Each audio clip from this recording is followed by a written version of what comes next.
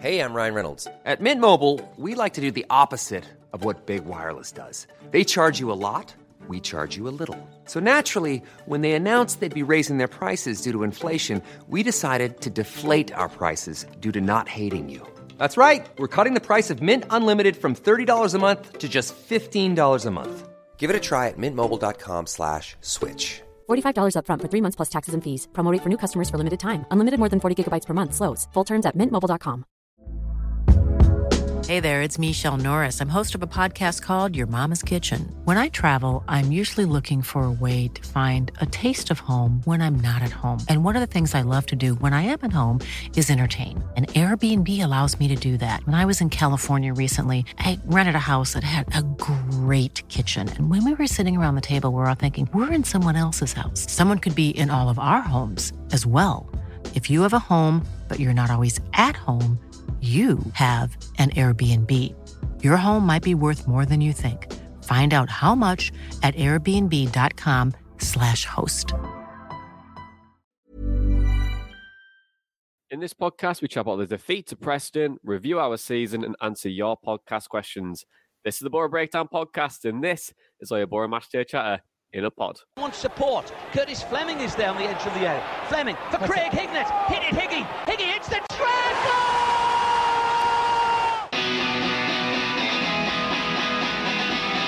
Avenelli coming alive again. Juninho wants the ball played to him. Avenelli spots out Emerson!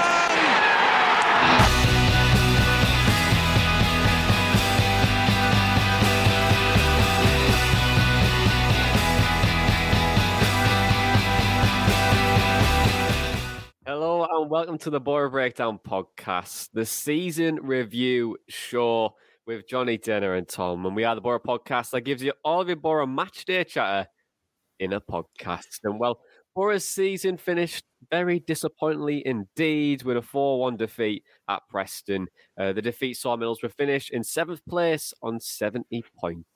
Guys, now the dust is settled. I want you to describe how you're feeling in as many words as you can describe. Dana, do you want to go first? Yeah, I mean, in regards to the season as a whole, I have been pleasantly surprised with the change around and what Chris Wilder has brought to the side and to the club. And we've seen a platform of promise now that makes next season all the more exciting. And yes, it was a really disappointing defeat yesterday at Deepdale. But, you know, I said this after the game, actually, that it's the most calm I've been after a 4-1 defeat. You know, it's never nice to see your team go down like that, but at the same time, as I said, there's just so much to be excited for next season, and I'm really looking forward to the rebuild and what Chris Wilder could do with a full season under his belt. Okay, Tom, are you echoing Dana's thoughts there? Yeah, pretty much. I mean, I'd said a very different answer just after the game yesterday, but having calmed down now, yeah, I mean, it's really kind of a start to something new and into like the next couple of years. So yeah, it's disappointing that the season ended the way it did. Really disappointing result yesterday. But after the rebuild in the summer, we're hopefully going to have a much better season next season. It's just I'm impatient and I want to say that now. So. I like how you're quoting High School Musical there by saying start something new as well. Didn't even realise, but one for you there, Dana. Nice for you to catch on. But I echo both of your points. I think yesterday was really poor in terms of performance-wise, but the bigger picture, yeah, I think that future is just so bright. And I think Chris Wilder's press conference afterwards, which we'll come on to in a second, it filled me with optimism and knowing that we're in the right direction. Everyone is on board with Chris Wilder as manager. And I think that we, apart from like yesterday and a couple of defeats throughout the season, we all know that there's just something bubbling under the surface. And I feel like next season we could be having a completely different review show. Hopefully, fingers crossed, it could be celebrating a promotion. Now that we've jinxed it, it'll be a relegation one. But let's look back to Preston then, and we'll move on to our review stuff in just a moment. But we were so optimistic going into the game yesterday, but then Sheffield United thumped Fulham. Luton were gifted a winner, and then Borough didn't turn up. Dana, what went wrong for Borough yesterday?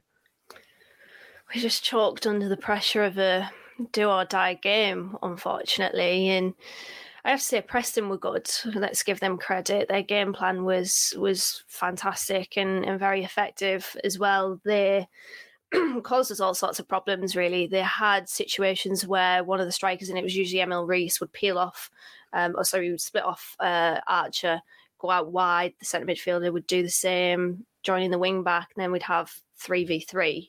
It would pull Crooks and Tav out to the wide, and then there would be so much space through the middle, and Hauser was getting exposed because of that. And because of that, they were able to pick us off pretty much everywhere. And we play with a high enough line as well, by the way. And it's something that I mentioned to Gab Sutton on the EFL debate. That high line is a danger against us, to be honest, because we saw yesterday against Preston, Barnsley, the same. Balls in behind and over the top.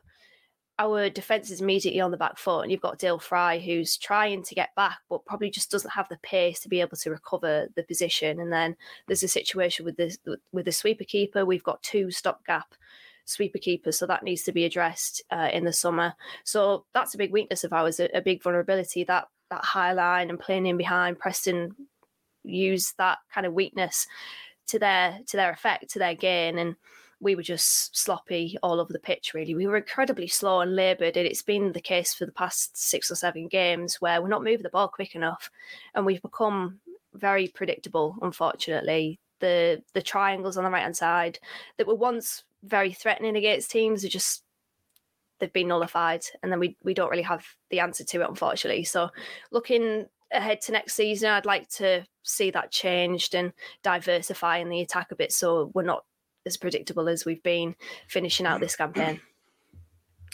Yeah, and I think with that, Dan, I think when you mentioned like the high line there, I can see why definitely Borough do it. It's very aggressive in terms of the way we play. It tries to pin the opposition down, it makes them having to run further the pitch to try and score, but it does leave you, vulnerable to counter attacks. And I think there's a really good breakdown on this.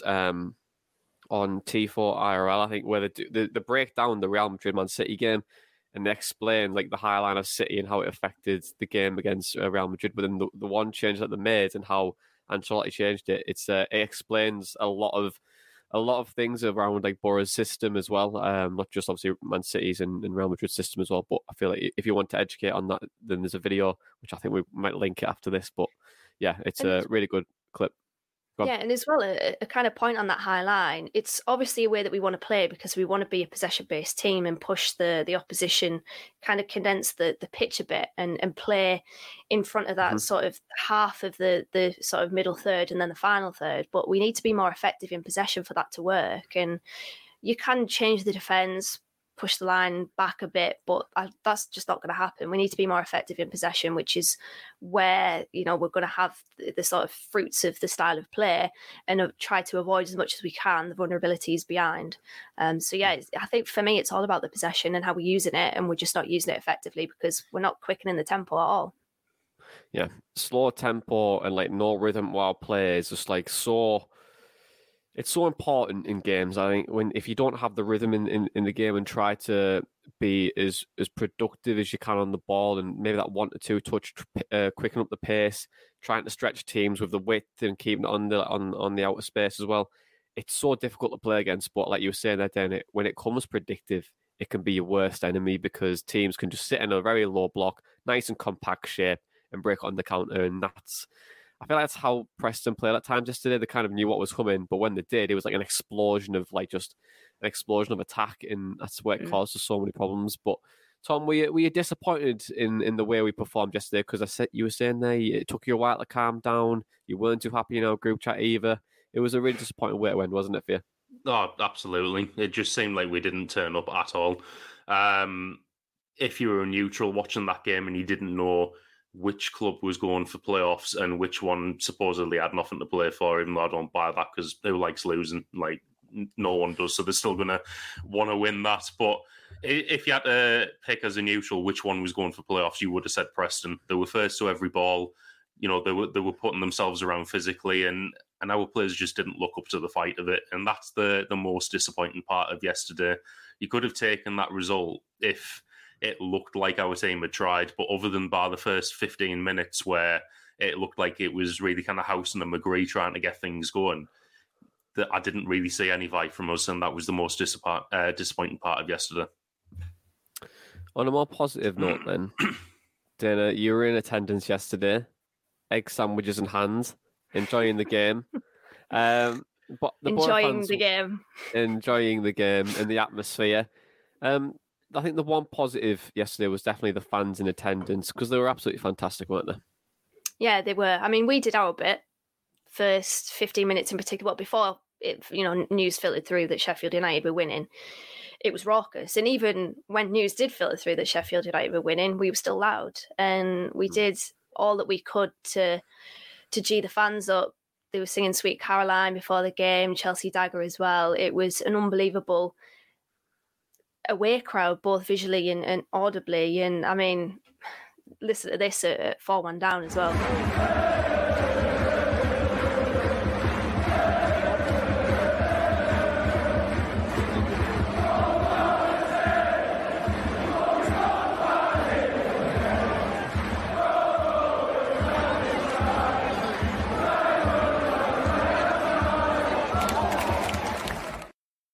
And that came at a point where I'm sure many other people were feeling this as well.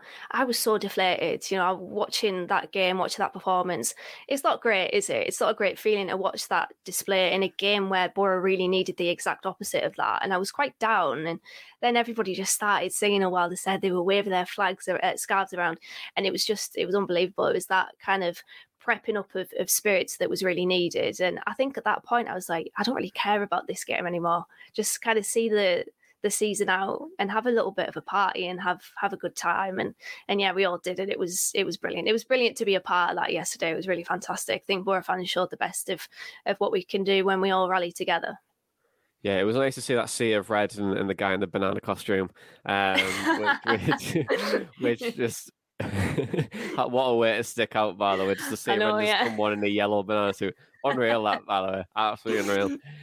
But I think with that, Tom, on that positive note, it's really important to kind of forget this now and look ahead to a really positive transition and look to the future, because that's what it should all be about now.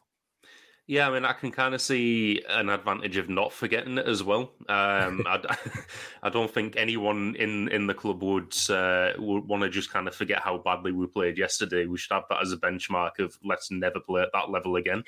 But also, yeah, if you can put it if everyone can put it at the back of their minds, Wilder said as of Monday the rebuild's beginning and there's going to be some surprises and stuff like that. I think it's just important to press on with that summer transition now and get it done as quickly as possible. Yeah, and I think when we talk about the summer, Craig Johns announced yesterday on the Gazette where he said that Borough have offered a deal to Borough captain Johnny Howson. Denny, are you happy with that? Are you happy with that be the first bit of business we do in the summer?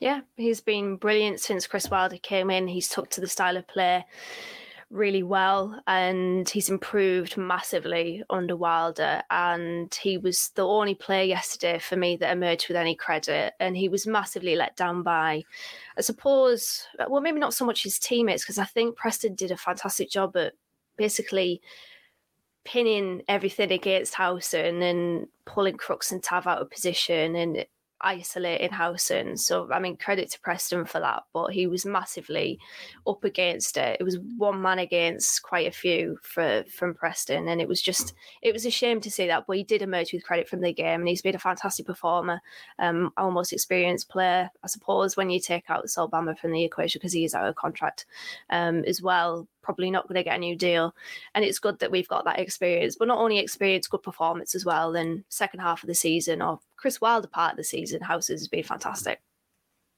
Yeah, I remember saying on the podcast in the October saying I just felt like Howson's legs have just completely gone. The rug has just been lifted underneath him, and I wouldn't have been surprised if he got replaced in the January window.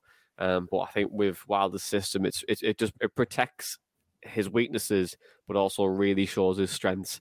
And yeah, I think that's kind of the reason why we've seen that improvement so much over the last few months. And I think he's thoroughly deserved a new contract, and I'm happy that Johnny's on the journey for next season. So, but I'll keep on with Wilder and the press conference though, because he said some really good things after the game yesterday. He said, "You'll see on Monday the level of work that needs to be done, eye to eye, face to face, or on holiday. It'll be dealt with.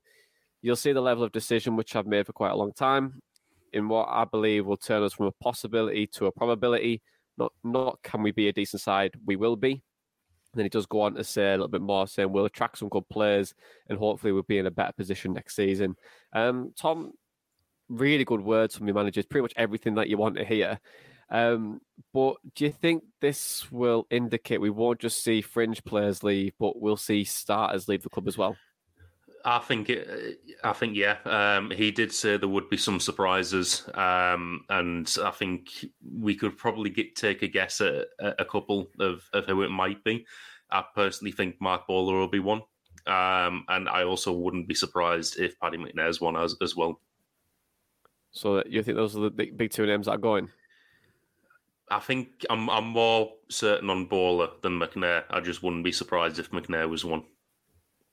Interesting. Dana, do you have any names on the top of your head that you think that could potentially be the?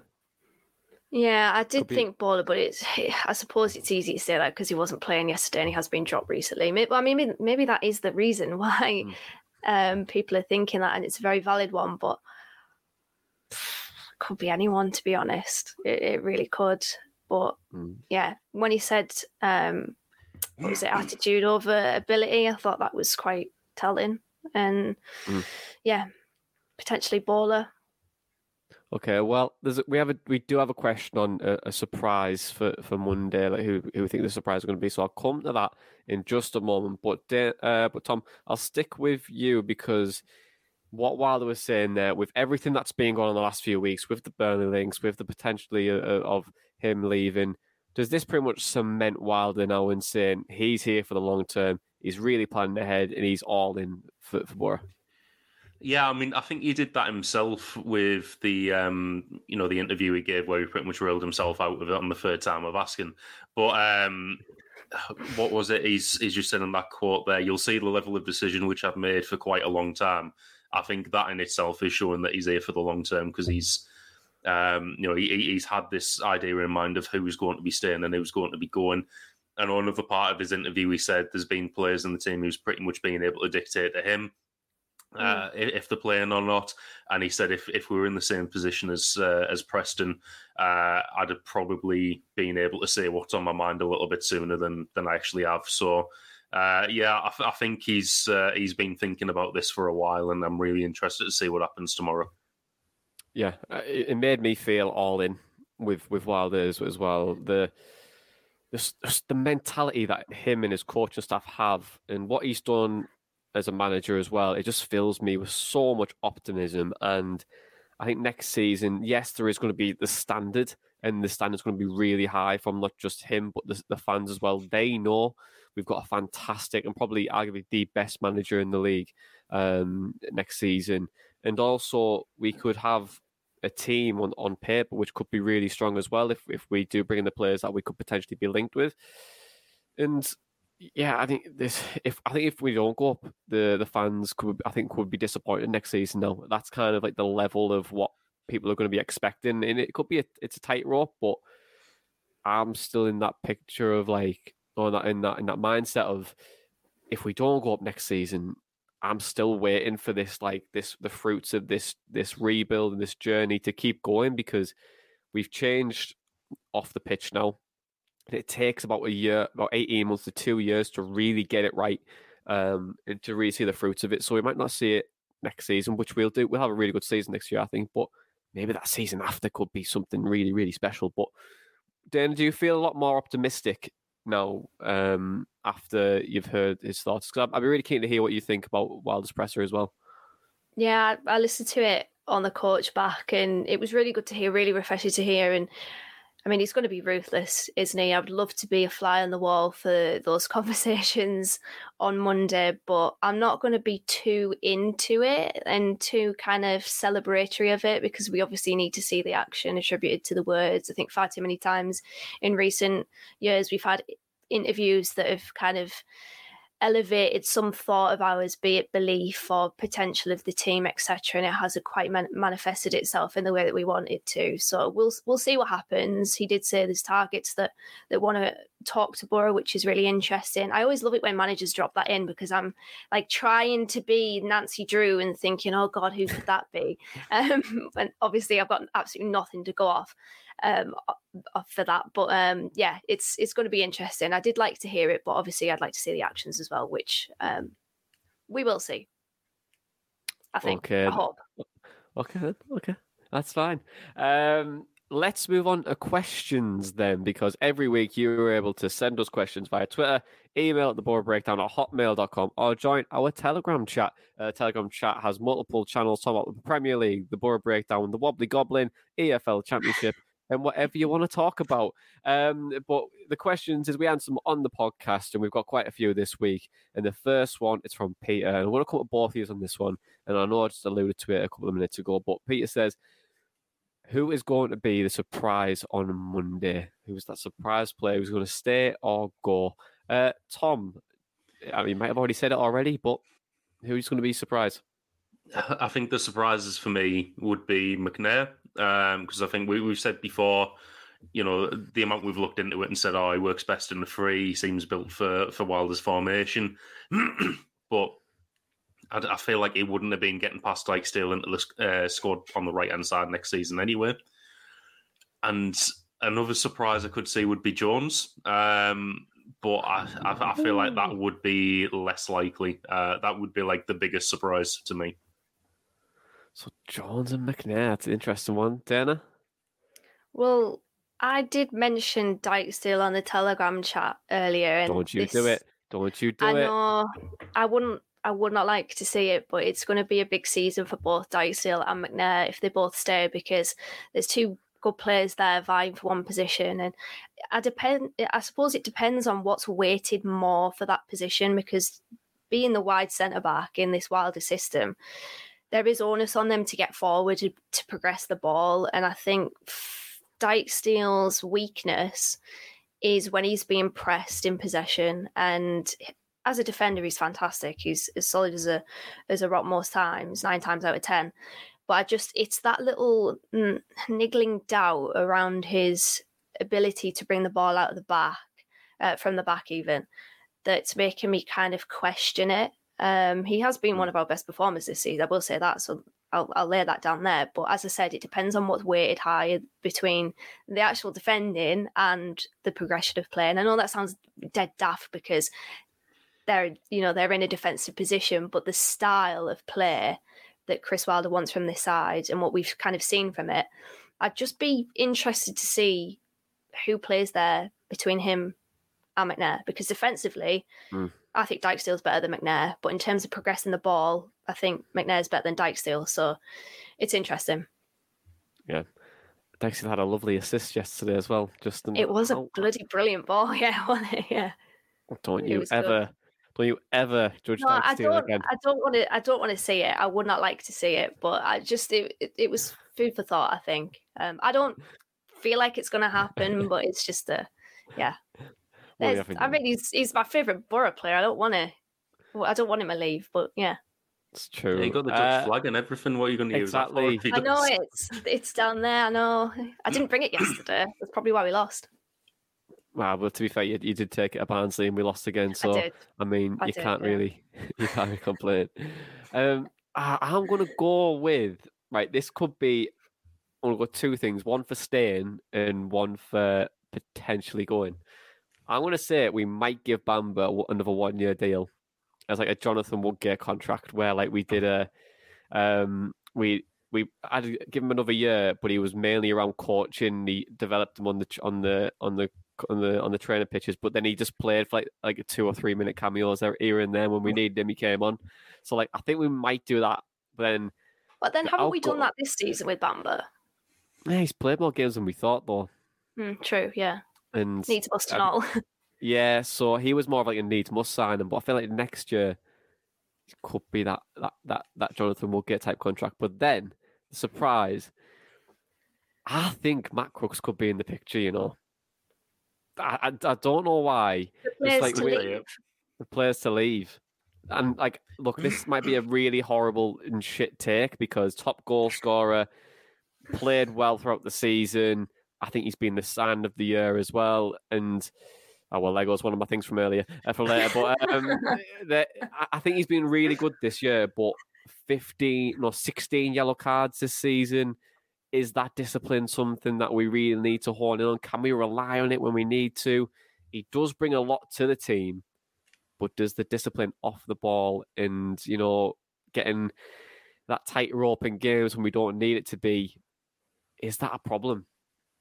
Who knows? But I would hate to see Crooks go. I think Crooks is good, and I think he's had a fantastic season. I really, really like him, but you just never know football. Like, Wilder could think, you know what, I've had enough. Like, of just your shit discipline. So I do think you need to play like Matt Crooks in the squad, though. I mean, as you said, top goal scorer, goals from midfield that have been pivotal to us being in the playoff conversation. But yeah, he's better technically than I probably initially gave him credit for, but his touch at times is incredibly, heavy. And I think we're nitpicking here, aren't we? But, you know, we're trying to find out who could be the surprise, because it could, I mean, he said surprise, so someone that nobody's expecting. Could Martin go? Could Argentinian Martin go?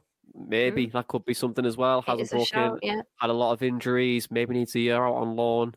Obviously such a young kid as well, so who knows? We'll find out on Monday, and I'm assuming we'll review it very soon. But we'll move on to the next question. It's from Rob, and he says, how much of an overhaul is needed?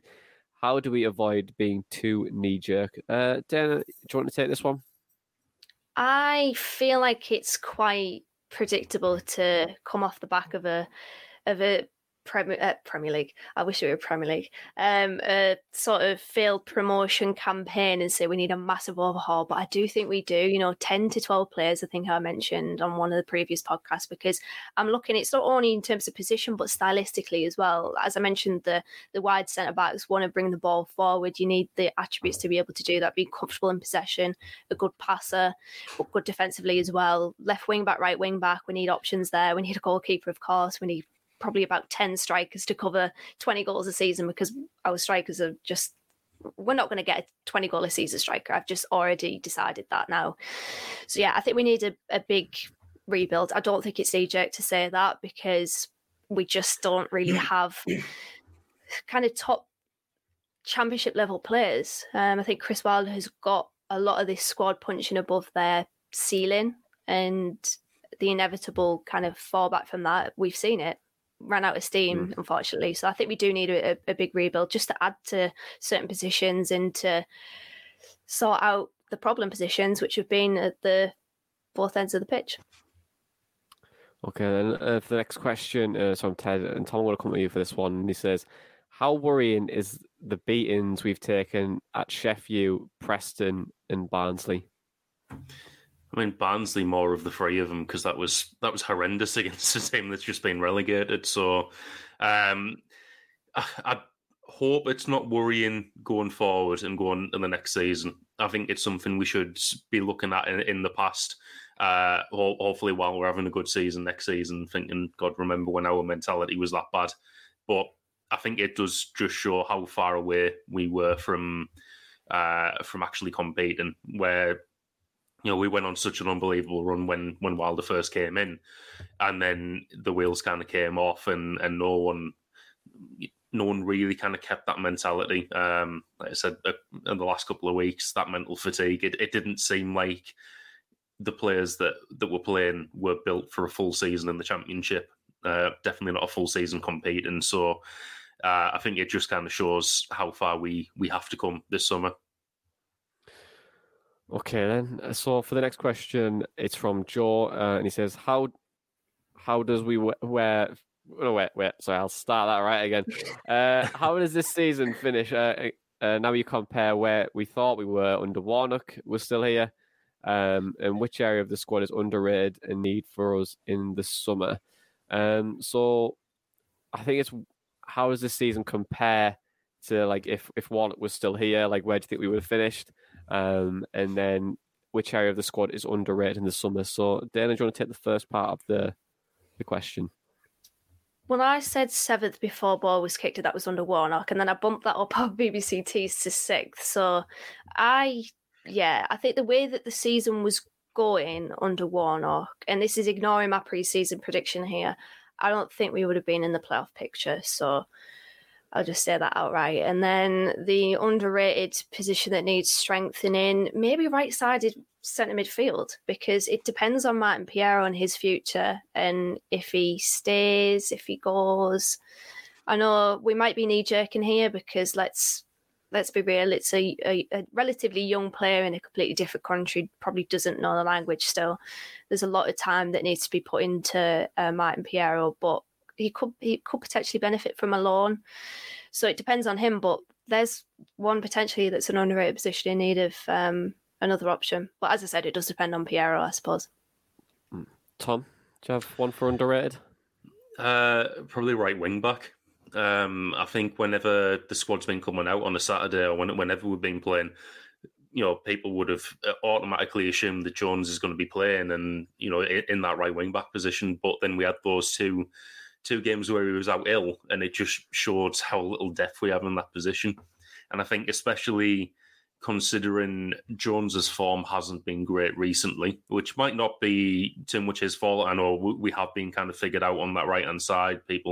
Teams know how to kind of defend against him, but we had no plan B in that position. If you can get like another attacking wing back who's a little bit more unpredictable, potentially that might solve a little bit of creativity issues on the right-hand side. But at the moment, it's Jones or nothing. Okay, then. I think it's on the right wing back stuff, and I like the unpredictability side of things. Like every player becomes predictable eventually. Do you know what I mean? Like I don't think there's one player. I think there's only actually maybe one player in the world in Adama Traore, which I still don't know what I think he's going to do with the ball when he runs with it.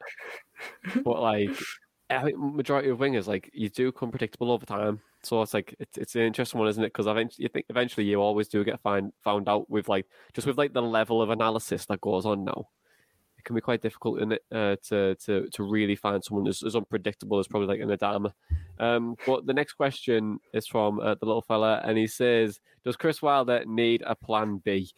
Surely Big Uche could have mixed things up when we needed it this year. I'm not turning on him or the team. It's been brilliant since he came in, but it is worrying. There's plenty of mid-table clubs who have had effective front lines. Let's hope we find one." So, Tom, does Chris Wilder need a plan B?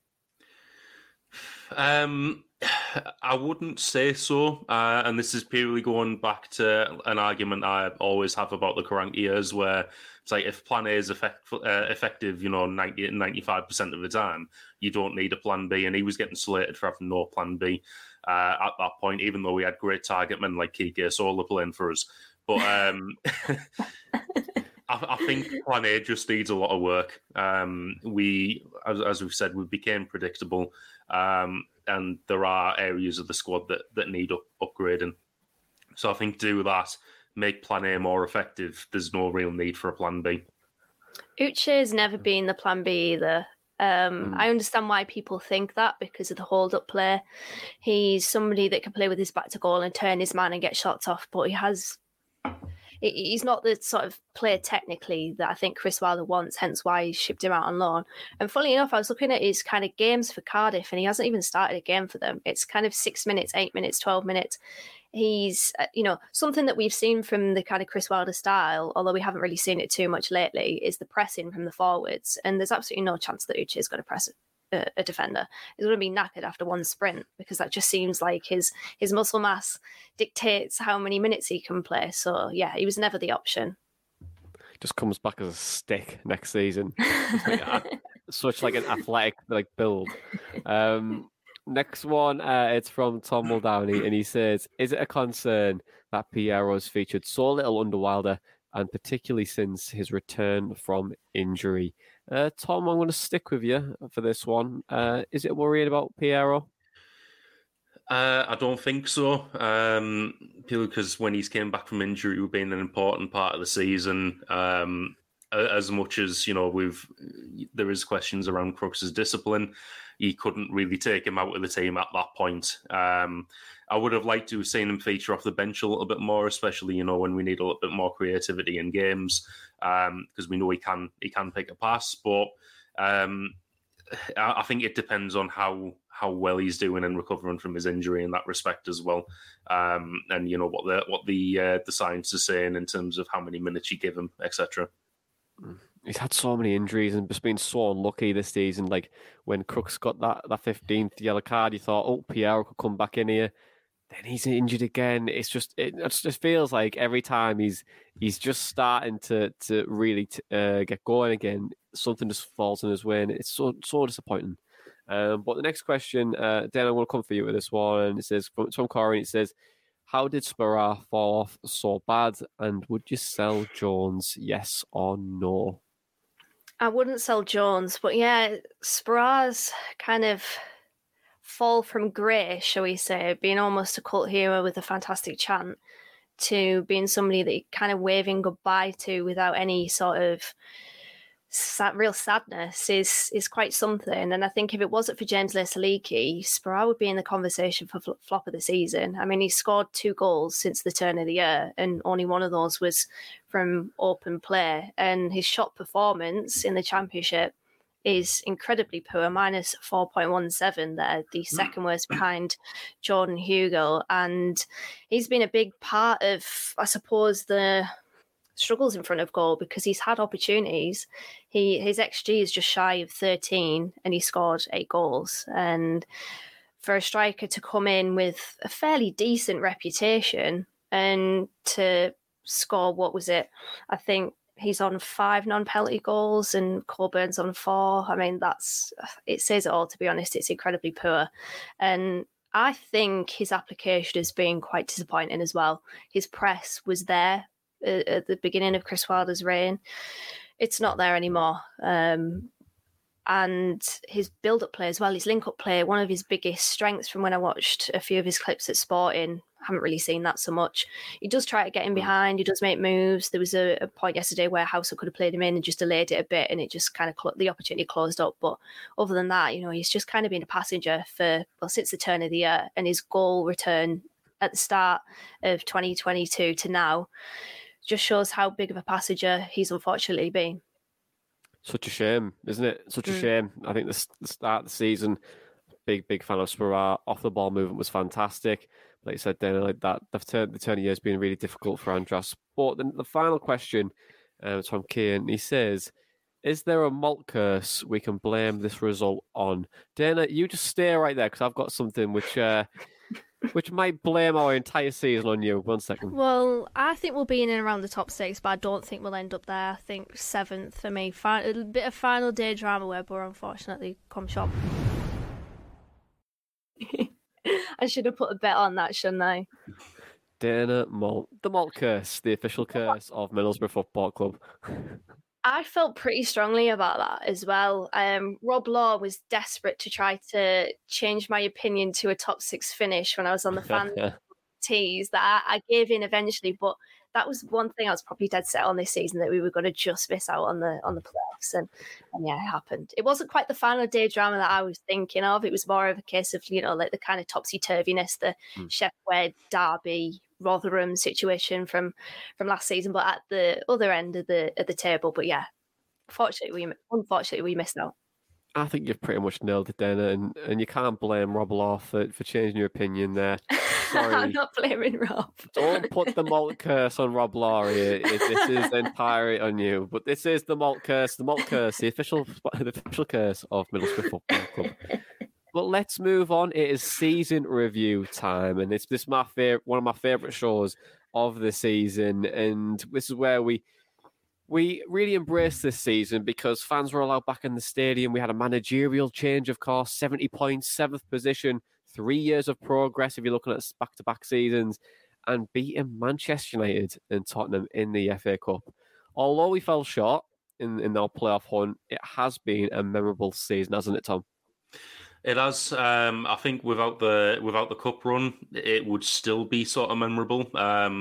Just going back to the run we were on when Wilder first came in, some of the results we got there, absolutely superb. Some of the football we were playing right at the start, we looked unbeatable, and I could have seen us, really challenging up for about third or something. But as we said earlier, the wheels kind of fell off. But it's given us such a good starting point for the next couple of years, and just really looking forward to seeing how we build on it now. I think next season, I think with every season you're aiming to end up higher than you were the season before. So next season it has to be playoffs. Has to be playoffs. Dana, would you echo all of what Tom's just mentioned there? Yeah, I agree. We've seen some really good stuff. As Tom said, you take the cup out of the equation. The performance against Forest on Boxing Day was fantastic. The first 45 minutes against Huddersfield was the best football that I've seen Borough play in the longest time at that point. And the late winners against Blackpool and Reading, I'm sure everybody that went to Blackpool will probably say that that's their highlight of the season. I mean, the scenes when that goal went in from Watmore, it was just brilliant. And yeah, we've seen a lot of good things this season to be really optimistic about the next. Hiring for your small business? If you're not looking for professionals on LinkedIn, you're looking in the wrong place. That's like looking for your car keys in a fish tank. LinkedIn helps you hire professionals you can't find anywhere else, even those who aren't actively searching for a new job but might be open to the perfect role. In a given month, over 70% of LinkedIn users don't even visit other leading job sites. So start looking in the right place. With LinkedIn, you can hire professionals like a professional. Post your free job on linkedin.com/people today. Mom deserves the best, and there's no better place to shop for Mother's Day than Whole Foods Market. They're your destination for unbeatable savings, from premium gifts to show-stopping flowers and irresistible desserts. Start by saving 33% with Prime on all body care and candles. Then get a 15-stem bunch of tulips for just $9.99 each with Prime. Round out Mom's menu with festive rosé, irresistible berry chantilly cake, and more special treats. Come celebrate Mother's Day at Whole Foods Market. Wow. Nice. Yeah. What you're hearing are the sounds of people everywhere putting on Bombas socks, underwear, and T-shirts made from absurdly soft materials that feel like plush clouds. Yeah, that plush. And the best part? For every item you purchase, Bombas donates another to someone facing homelessness. Bombas. Big comfort for everyone. Go to bombas.com/ACAST and use code ACAST for 20% off your first purchase. That's bombas.com/ACAST. Code ACAST. Hey there, it's Michelle Norris. I'm host of a podcast called Your Mama's Kitchen. When I travel, I'm usually looking for a way to find a taste of home when I'm not at home. And one of the things I love to do when I am at home is entertain. And Airbnb allows me to do that. When I was in California recently, I rented a house that had a great kitchen. And when we were sitting around the table, we were all thinking, we're in someone else's house. Someone could be in all of our homes as well. If you have a home, but you're not always at home, you have an Airbnb. Your home might be worth more than you think. Find out how much at airbnb.com/host. Okay, then. And the next one, Tom, I'm keen to hear your thoughts on this because throughout the season, we had some unbelievable performances and we had some equally really poor ones. And that's the nature of the championship. But we did get a question from Matthew Rowney on this, but I've put it into our review part. And they do say, he says, like, what result or cluster of performances did Borough fall short on? What were the pivotal moments for you why Middlesbrough finished 7th? I think a pivotal moment for me was the 1-0 loss away at Blackburn. Because at that point, we were playing so well. And then to put in a performance like that, and then, Wilder's interview after the match, he said, we turned up as if we thought the game was already won and we didn't really need to do anything. And I think that is probably the starting point of where you can see the mentality issues with the team kind of starting. And then it's followed over into results after that as well. We mentioned earlier, Barnsley, horrendous results, Hull at home, probably Huddersfield at home as well. It was showing us, how far we have to go.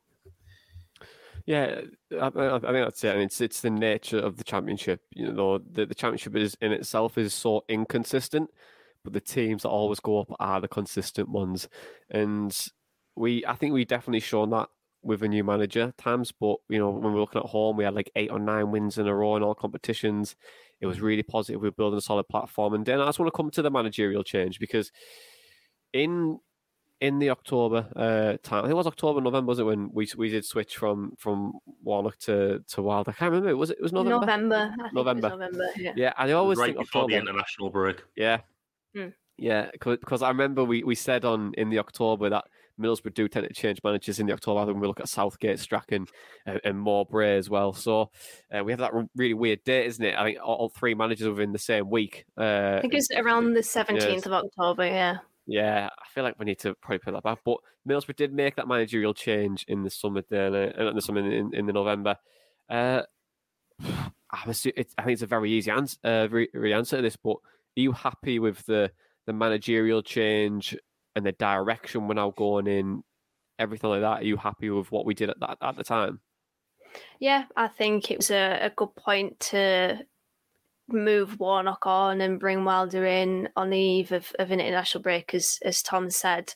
And he's just brought about a new belief in this club, and the style of play is what I've wanted, the kind of possession, front foot football. And yes, it might not have panned out the way that we wanted to this season with a playoff finish. And yes, we might have been predictable, but just think about what Chris Wilder can do with these players, and with a different set of players as well, with additions coming in the summer for next season. I think that's really, really exciting. I was talking to George, not the Top 20 George, who's an Oxford fan. He's obviously seen Chris Wilder being manager of his football club, and he said that we're going to be summer force next season. I trust George's opinion, being the EFL expert that he is. So if that doesn't happen, I'm going to blame George. You can't put the malt curse on George here, Dylan. I'm sorry. But Tom, I'll stick with you on the managerial change, because at the time people were saying it could have been managed better. Chris Wilder alluded to it yesterday in his presser, where he kind of said it was pretty much nonsense. The club wasn't going in the right direction, which forced the change.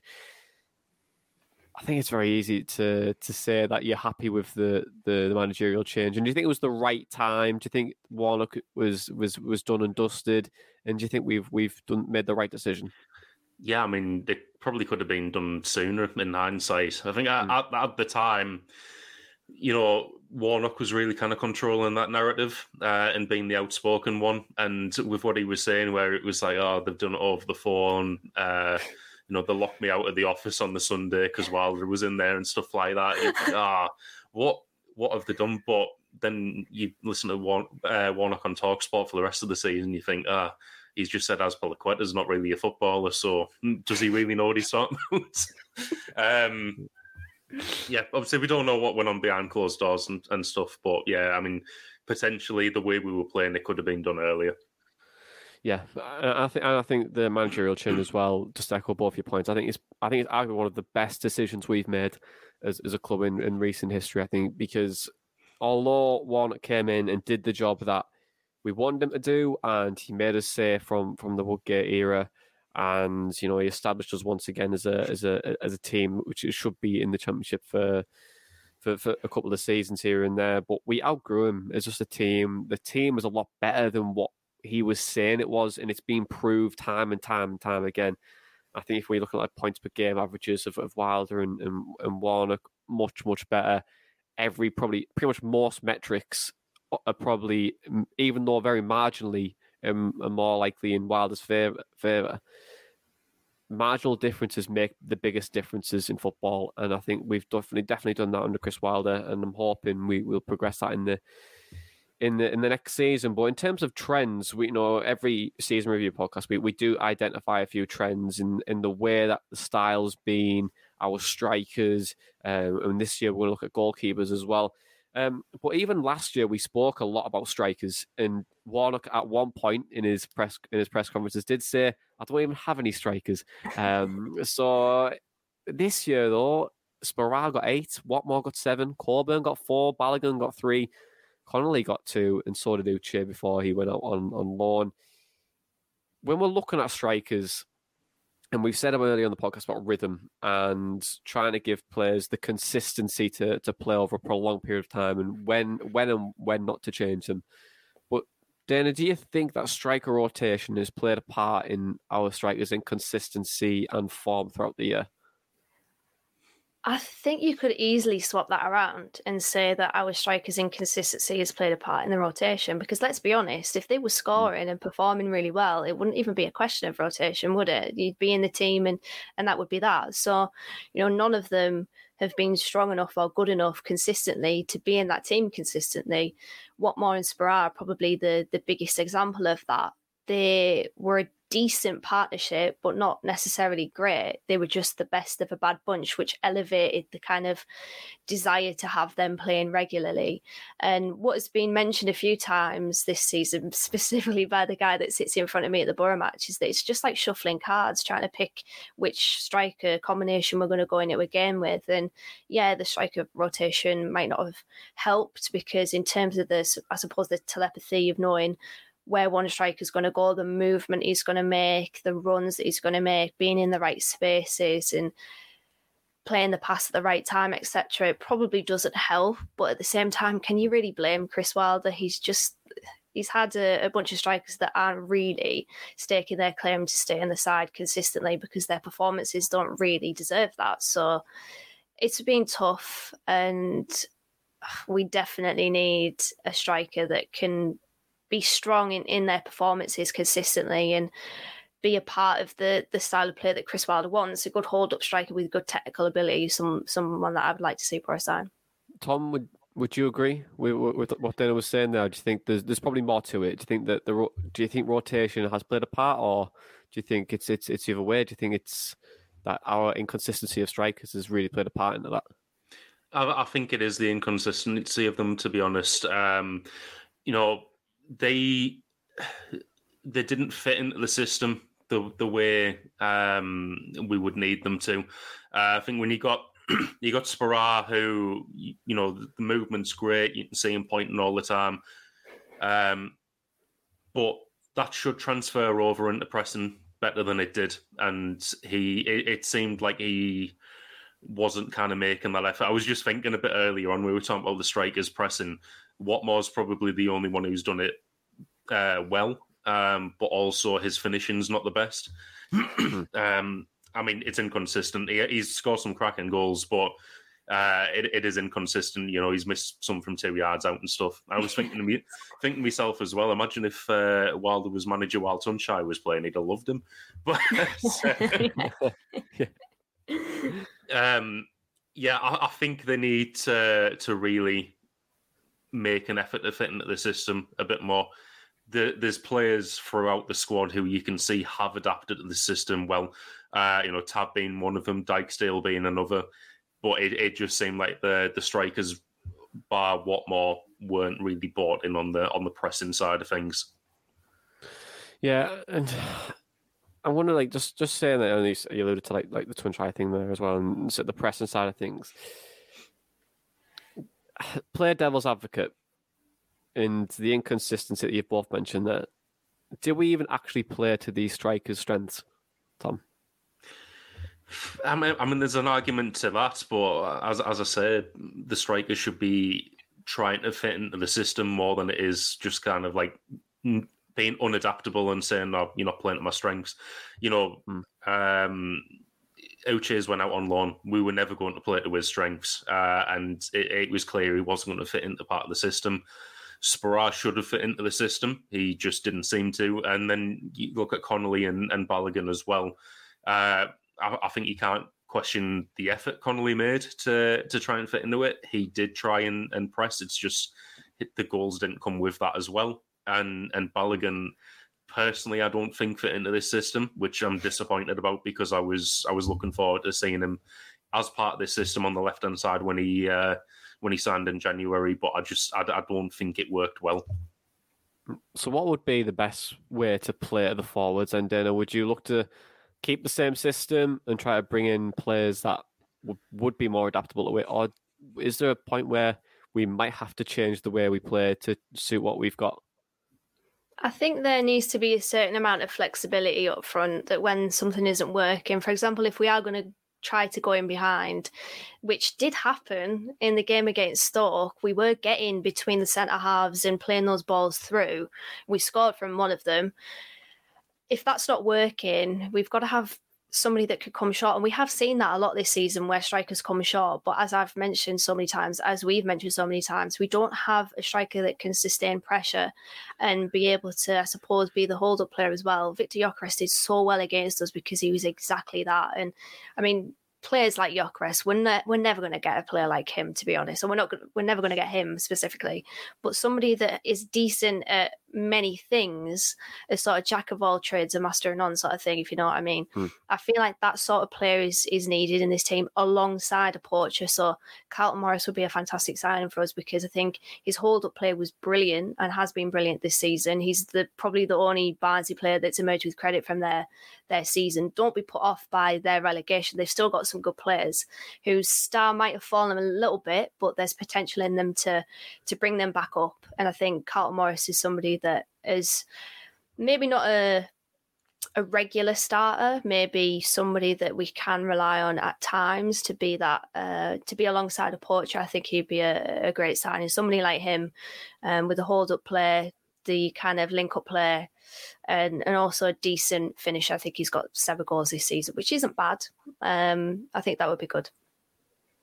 Okay, then. So let's move on to patterns of play then, because when we look at Middlesbrough's play from the change from last year to this year, I appreciate a lot has changed in terms of Middlesbrough and the style and the way that we were playing under a previous regime to now. I think it's much more different. One was hitting the ball in the channels and hoping in a much more compact shape defensively. But this is more of a patient build-up, try to be a bit more aggressive in our press.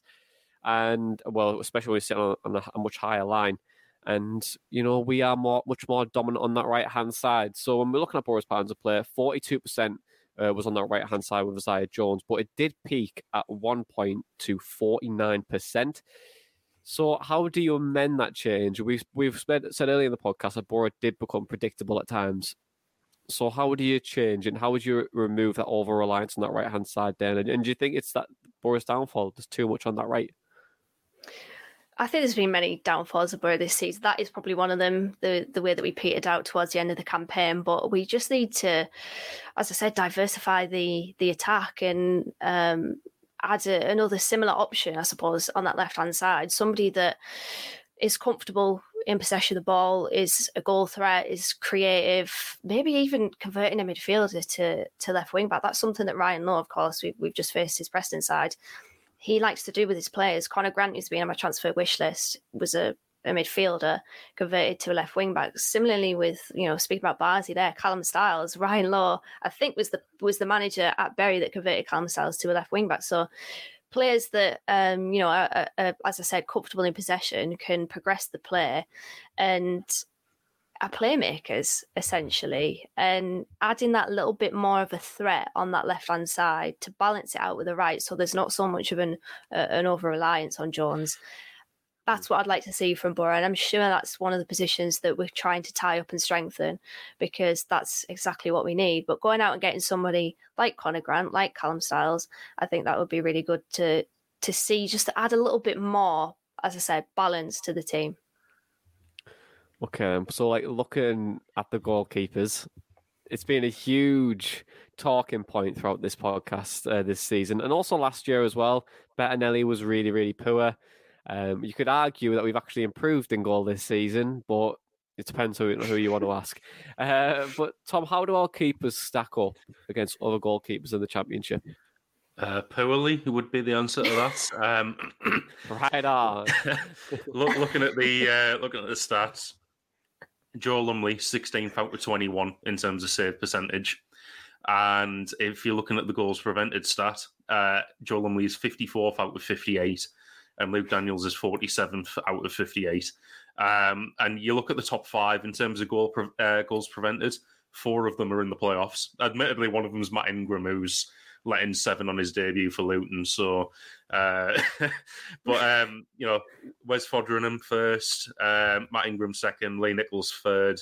Dan Grimshaw from Blackpool is actually 4th, and then Bryce Sambers 5th. So I think that just kind of outlines how good you need your goalkeeper to be high up the league.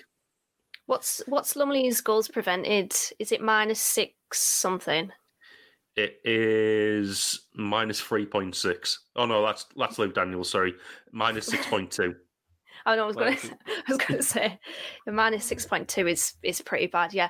And I had a look into the stat, errors leading to goals, 3 this season. I couldn't find a keeper in the Championship that I looked at that had more than 3. There was a few on 3, like Luke Southwood, for example, at Reading, but he's been a calamity, let's be honest. And I said 3 there. That's only the statistics. From the naked eye, you could probably say that he's made a few more errors that have led to goals. But what I will say as well, actually, is as much as you can say that Lumley's been at fault for this season, for all of his mistakes, I also think about the missed chances that we've had. Sparrow 2-0 down against Sheffield United, that could change the game completely. Watmore's miss against Stoke, Tav's miss against Swansea, Connolly's miss against Swansea. There's so many. So it's both ends of the pitch that are a problem. Yeah, absolutely. And there's it's like we were saying earlier, it's fine margins in football. If we did put those chances away, what does the game look like? And then also at Lumley as well, we had to play a different style of goalkeeper under a new manager as well. So probably more of his mistakes came under Wilder, but appreciate they get dropped by both managers, which isn't a good sign. But Tom, does this prove that a goalkeeper should be our number 1 in the shopping list next season? Because we've got Hemming, who's going to come back from Kilmarnock, and he has just he's in the Scottish Player of the season team, isn't he? And then also won a trophy up there as well. You've got Solibrin as well, who came back on loan. He was playing in Scotland and did well. You've got Daniels and Lumley. How would you manage it? And also, is number 1 our shopping list? We've actually still got Stojanovic as well. But and Stojanovic, he's going to be getting a look at. I forgot he existed, to be honest. I think we do need a new goalkeeper for next season.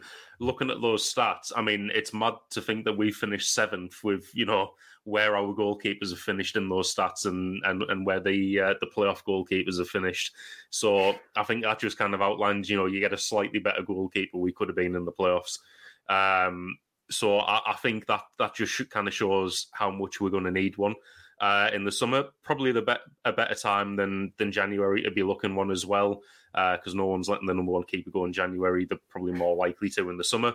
I think one of Lumley and Daniels has to go, and my personal opinion is that it will be Lumley. I think Daniels will be staying as number 2. Stojanovic, I think, will be gone. Obviously, you just said he thought he existed, but I think he'll be out on as free transfer, or if we can get any money for him back, just to kind of get his wages off the books. And I think either one of him and Bring will be in number 3 for next season. Okay, then. So then the final question, out of all this season, before we move to the awards, how would you rate this season out of 10? Dana, do you want to go first? I would say 7, I think. We've had some really good moments, some high moments, but some low moments as well. And I think those drubbins, the Sheffield Uniteds, the Prestons, even the game against Barnsley show, I think they're indicative of kind of where we are, who we are, and what needs to be done. So, yeah, it's been a good season still, more positives than negatives. But, yeah, still a lot of work to be done. Tom? I'm going to sound proper harsh now, but 6. I think my reason behind that is 9 or 10 would be automatic promotion, and 8 or 7 would be playoffs or getting the playoff final. And I think it's 6 because I'm looking at it as a whole. You got to take Warnock's contribution or lack of contribution into that as well.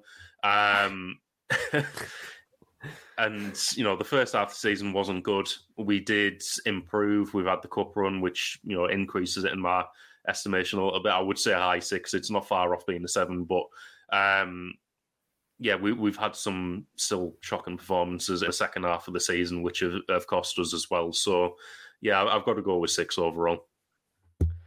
Okay, then I will go. You're right there, Tom. Just headbutting your mic. No, I punched it. I'm going to go with 6. Yeah, I'll go with 6 as well, Tom. Average season. Average. Well, no, you know what, Tash? 7. I'll go 7. Sorry. I think the FA Cup and the FA 6.5. 6.5. I'll go in the middle. He's 4. I'll be the filling in the sandwich. You be the egg. I'll be the egg and mayo in your sandwich there. I think it was a good season. I think if we were rating this on surprise, I would be up there because I think under the previous manager we were nowhere near, and I didn't think we were going to be anywhere close to the playoffs. So. Yeah, I think if it was a surprise, I'd be like 8 or 9. But now, I would probably say 6.5 out of 10. But let's move on to the Borough Breakdown Awards. I absolutely love this part because we like to give out our Player of the Season, our just favourite moments. The shithouse of the year is going to be one this year. It's going to be great. I'm going to come into it, but before we do all of that, before even a ball was kicked. We had some bold predictions, so let's see how we did. What is your bold prediction for this season? Who wants to go first? I think my bold prediction was we're going up. I don't know. Call me crazy. I think we could do it. Well, I've gone with Tav. Both Tav and Nick Pierce who get double figures. Okay, good one. I'm going to say if we're mid-table by Christmas, Warnock's gone. Oh, I tell you what, that one was not bad, wasn't it? I tell you what. Mine was awful. Why did I ever think that any Borough player was going to get into double figures? I mean, I know Crooks did, but still. Yeah, I know. Well, and Tom... Yeah, I don't want to talk about him, mate. Well, you know what, Tom? I'm going to... There's something else about your predictions this season because we did do a surprise package of the season. Danny, you went with Uche. I went with Crooks and then changed my mind to Mark Bowler. Tom, you went with just a wonderful pick. I'm sticking with my theory for this one. I'm going to go Sammy Ameobi. I think come the end of the season, we're all going to be like, what a season he's just had. What a season to start. You could argue that it was a surprise that he never played for us, but that's up there with Elliot picking Sam Stubbs for Player of the Year or something. Hey, I tell you what, that Sam Stubbs one will stick long in the memory for Breakthrough Player of the Year for him only be sold probably about a week later. But the Player of the Season one as well, our predictions for that at the start were Tom, you went with Dale Fry, who has had a fantastic season, and Dana, me and you went for Marcus Tavernier. So now it's time for us to pick our Player of the Season. And Dana, who do you want to pick for your Player of the Year? Oh, this one's tough. It's between two. I feel like I'm going to have to go for Isaiah Jones over Tav. I just think he's been brilliant throughout the two managerial... I mean, it's difficult, isn't it? Because we've had two managers and two entirely different styles. So trying to pick a player of the season throughout the entirety of the campaign, not just the kind of wilder time, it's tough. But I think Jones has just been brilliant. A massive surprise. Nobody really expected it. I don't even think he was. And his performances, although he's definitely been quieter towards the end of the season, we cannot forget the good moments that he's brought and the promise that he's kind of fulfilled this season. So yeah, I would say Jones, but Tav is very, very close. There's this kind of idea that Tav was poor under Warnock. Don't agree with it. I think he's been pretty consistent throughout the entirety of the campaign, but I feel like I can't go for Tav, so it's difficult. Okay, then Tom? Sammy up? No. I actually am going to go for Tav. I think he's been superb this season, and since Wilder's come in, he's moved to this. I don't want to say new role because he's always kind of described himself as a more central player, but he's had to go for this more centre mid, left side of centre mid role.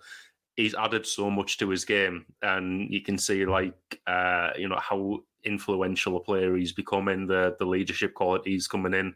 I think there's still a lot more to come from him, and I just think he's been superb, especially since Wilder came in.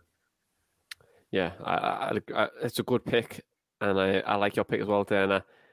The player that we haven't mentioned is Johnny Howson, and I know a lot of fans will want him to be that player of the year. He's played excellent since Chris Wilder came in. But I'll probably say since January, we've seen the best of Johnny Howson, and I think the system really does suit him. And he's played well in games where we needed a big result. And so when you look at the Manchester United game, you look at the Tottenham game, I'd probably say Stoke the other week, where he was absolutely fantastic and arguably the best player on the pitch, and he's been really, really good. And I think he does deserve a shout, but I just remember at the start of the season, from maybe August to maybe November, where Howson was getting pelters week in, week out. I remember saying on the podcast that his legs had gone and we need to replace him in the January. And he's completely proved me wrong in the second half of the season. Thoroughly deserves his contract. But I'm not going to pick him. And I'm going to pick Anthony Dijksteel for my player of the season, because I think he's been a player. When we appreciate he has been injured for, I think, about 10 games of the season. But when he hasn't played, we've missed him massively. But when he has played, he's been absolutely superb. Mr. Reliable, 7 or 8 out of 10 most weeks. Getting assists now in a right centre back position. And also, you can really see his development this year as a player.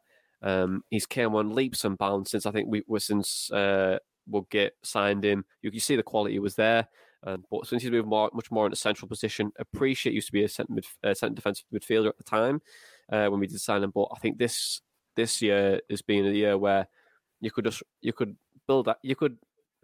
build a house and you could have Anthony Dijksteel next to him, and you probably say Anthony Dijksteel's more reliable in the house. And I think he's just been superb for me, and I think that's why he's probably going to get my player of the season. But Johnny Howson definitely deserving a mention, because the second half of the season, I think he's been absolutely superb and thoroughly deserves his new contract if he does sign it, of course. Let's go on to the next one then, because let's go signing of the season. I blurted mine out earlier, so everyone knows mine's Matt Crooks. But who do you two go for? Tom, do you want to take this one first? I think there's only Crooks you can pick out of all our signings. You could maybe, in fact, I don't know if you make a case for Bamber and Peltier, but they've probably contributed the most out of all our signings, other than the other ones. But yeah, Crooks, he's finished as our top scorer, top yellow cards. Yellow cards. He's done his job in the team well, so yeah, can't go for anyone other than Crooks, really. Okay, and Dana, hat-trick?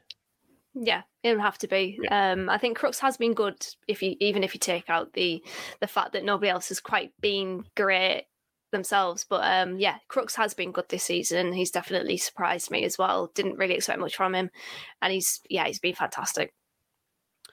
Okay, then, and then the next one is favourite moment of the season. Dana, it's been a memorable one, like we've all said, but what is your favourite moment? Yeah, there's obviously knocking Man United out on penalties at Old Trafford and Josh Coburn's goal against Spurs, but I'm actually going to go for Tav's goal against West Brom. Me and Tom were sat next to each other on that game, and I just remember we'd say to each other, we were like, Tav! And then, oh my God, it was like, it was just like that finally moment, and it was a good goal as well. It has to be said, it was a great goal. Dijksteel on the right-hand side, really tight to the line and nutmegging, I think it was Connor Townsend. thankfully, Duncan Watmore completely missed the ball and allowed Tav to steal in at the far post. Yeah, it was a good moment, and that was the winner as well in that game. So yeah, Tav's goal against West Brom, kind of going away from the obvious picks. I think that one's a good moment. Yeah, and shout out to Steve Bruce for making that happen by doing absolutely nothing tactically to stop it. He was too busy thinking about that bacon. Yeah, how's the bacon? Did you say? Tom, what's your moment of the season? I am actually going to go for an obvious one, and I'm going to go for Elanga skying his penalty over the bar at Old Trafford. Personally, I didn't really celebrate the Crooks goal because I just assumed that VAR was going to overturn it. I watched the ball ricochet off Watmore's hand. It was like in eye line with me. I was like, they're going to overturn it, so there's no point in celebrating.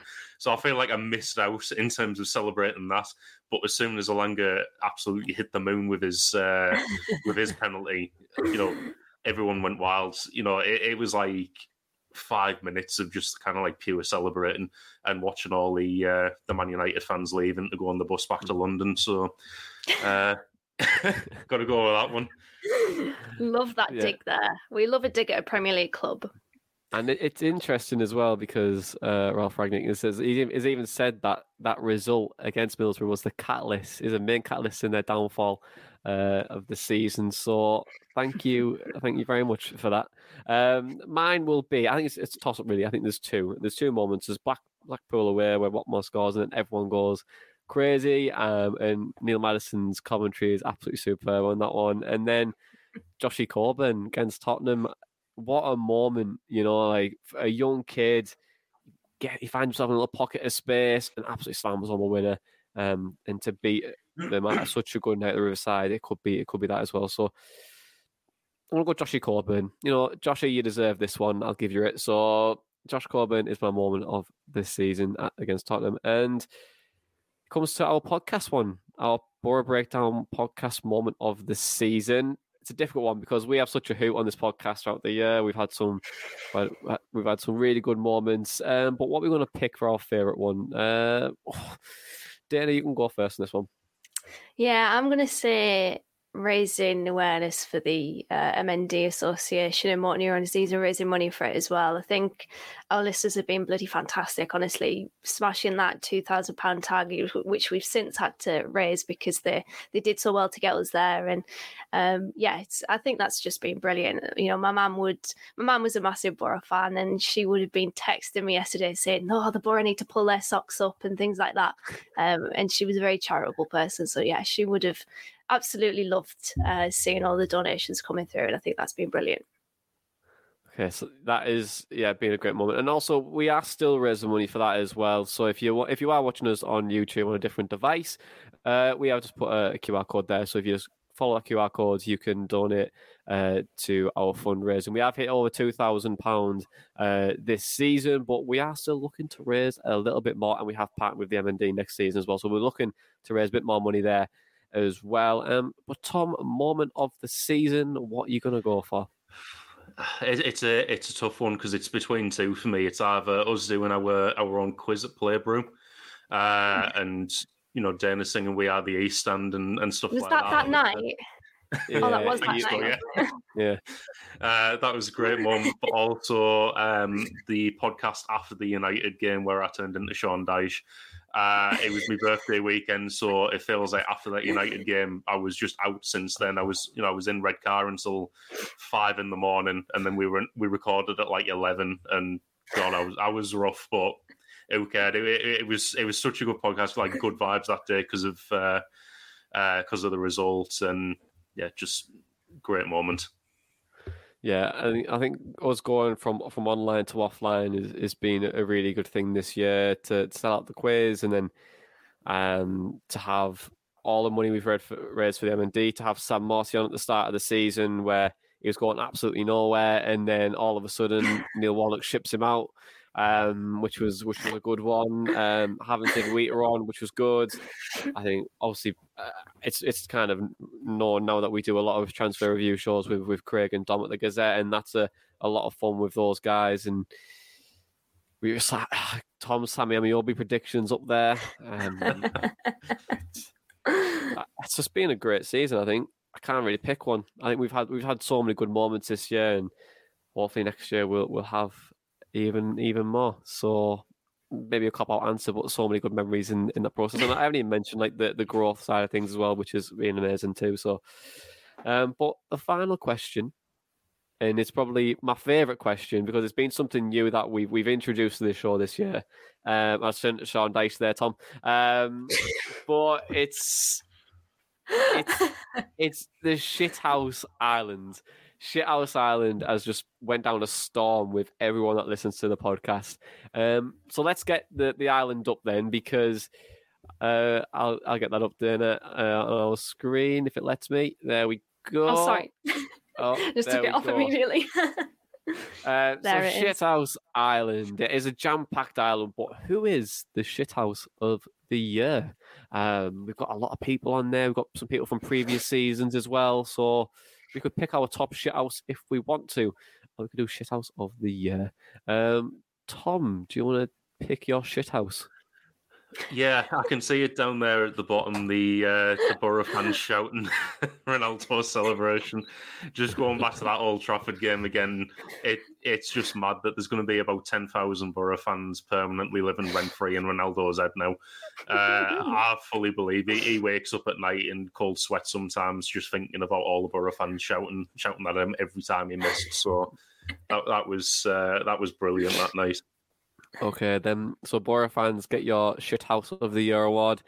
Dana, who was your shithouse? Pick your shithouse. That is some line. I would go the same. I think that was brilliant. Every time that Ronaldo made a mistake in that game, it was just greeted by that, and I thought it was bloody brilliant. So, yeah, I realised in this moment actually that people listening on audio won't actually see this, but we will put up a picture of the Shithouse Island on our socials. And then there's obviously, I think there's Lee Peltier deserves a shout. His performance, he's just a constant shithouse. Johnny Howson celebrating at the Stretford End, being a Leeds fan as well. Joshy Coburn with the ear, with the coupling of his ears. And there's some great moments on there, aren't there? Like Crooks and Tav. But yeah, I think Borough fans do it, don't they? I think Borough fans at Man United definitely is the shithousery moment of the year. And, we'll keep the island next season. Don't you worry about it. And we'll look to grow it once again. But guys, that is it. Thank you very much for joining me. And thank you very much for joining me throughout the season and also the listeners as well. We're going to be back in a couple of weeks' time with a transfer show where we're going to break down all of the questions that you've submitted to us over the last week. And then also we'll be working with the Gazette in a few weeks after that just to review some transfer business as well. But right now, it's been a season of highs, a season of lows, changes and directions. But we know for sure the future is very bright on Teesside. This has been the Borough Breakdown podcast for the 2021-2022 season. And that was all your Borough Matchday chatter in a pod. Up the Borough Breakdown.